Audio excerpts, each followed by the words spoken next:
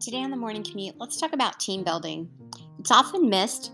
It's talked about a lot, but it's often missed. There are so many opportunities that you can take on a daily basis to create team building and interaction.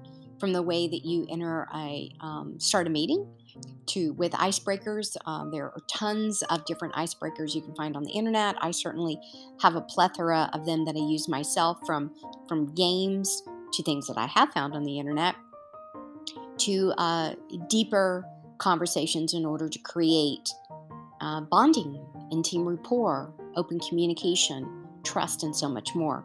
And with that being said, I find that when I do culture inquiries, which I do obviously on an often basis, during that initial phase one of the inquiry, I can't remember a time when the lack of team building or the opportunity around team building hasn't come up.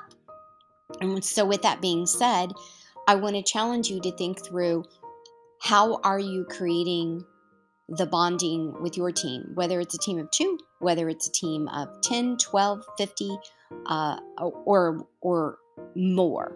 How are you creating the inner flow, trust, respect, and team building cadence with your team?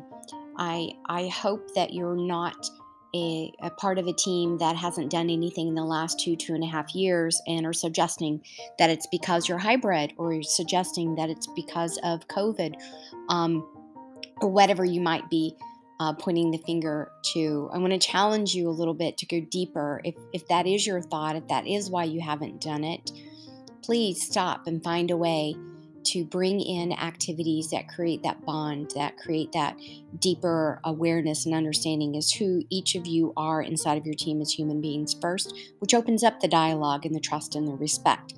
And it creates a bridge that does allow you to communicate in a different way, to problem solve in a different way, to innovate in a different way. And this is at the very core in the fabric of how we do what we do when we work together, which is the workplace culture. So that's it for today. That's my rambling thought that I hope you don't think is rambling or presumptuous in any sort of way, but rather, when's the last time you did something intentional with your team? Going out, or an online activity that you certainly can do even when you are in a remote or a virtual setting. That's it for today. Be well, be safe out there.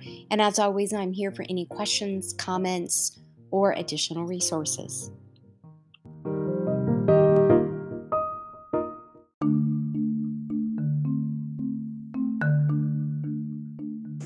Thank you for riding along with me this morning on your morning commute.